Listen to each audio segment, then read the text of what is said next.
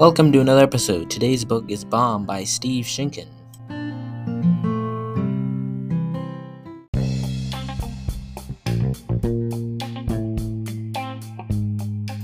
First, we meet one of the main characters of this book, Robert Oppenheimer, who graduated from Harvard University in 1925 and was later hired to be a physics professor at the University of California.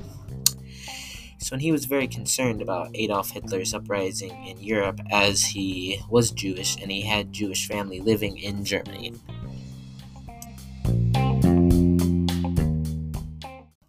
Then, when he thought about the discovery for a little bit, he realized that if you had a 50-pound lump of uranium, you could create the most powerful bomb the world had ever seen. Then in 1939, Germany invaded Poland, and Great Britain and France declared war on Germany, kick-starting World War II.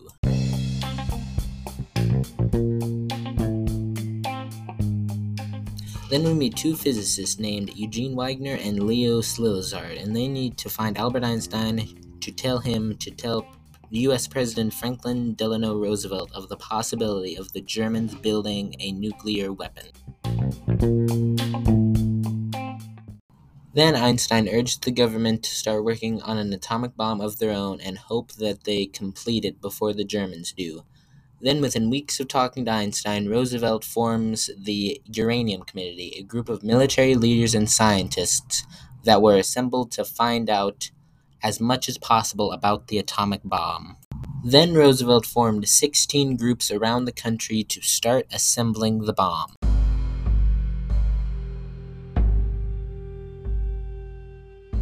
Then we meet Harry Gold, who was a member of the Communist Party and had already been a spy for the Soviet Union for 5 years before World War II began, but then he quit in 1940 to spend more time with his family. But then when the Germans invaded the Soviet Union in 1941, the Soviets demanded him back.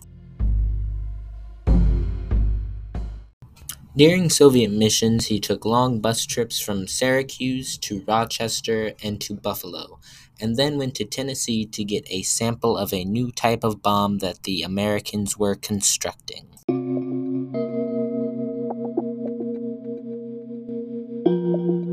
Then in 1941, the Uranium Committee decided they needed a leader, and the one that they chose was Robert Oppenheimer, and when they went to his house, he immediately accepted the position. Then in October of 1941, Robert Oppenheimer attended his first Uranium Committee meeting. So at that meeting, they discussed the largest man-made explosion to that point. And that was in 1917 in Halifax Harbor, Canada, when a ship carrying millions of pounds of bombs and ammunition caught fire and blew up. And that blast flattened buildings in a mile in all directions, killed 2,000 people, and sent a 1,000-pound anchor 2 miles into the air. And a nuclear bomb small enough to fit inside a small plane could pack 10 times that power.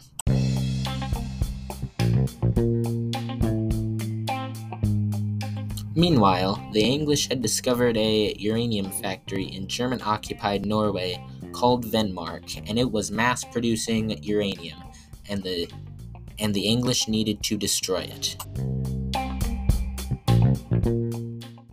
So they assembled a team of Norwegians to destroy the plant. Then at night they dropped out of the plane, and then when they woke up in the morning, there was a blizzard. So they decided to wait it out in a cabin they had found the night before. The blizzard lasted 5 days. Then after the 5th day, they went outside to look for the other team that dropped with them.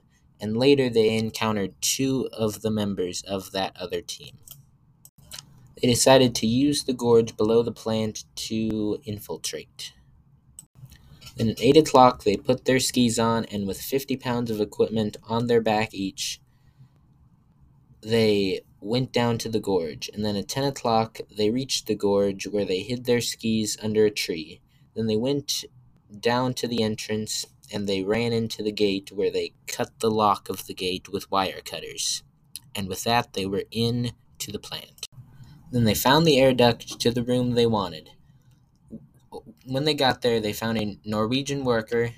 They sent him on his way, and then they lit a 30-second fuse and ran from the building and it exploded with a loud bang.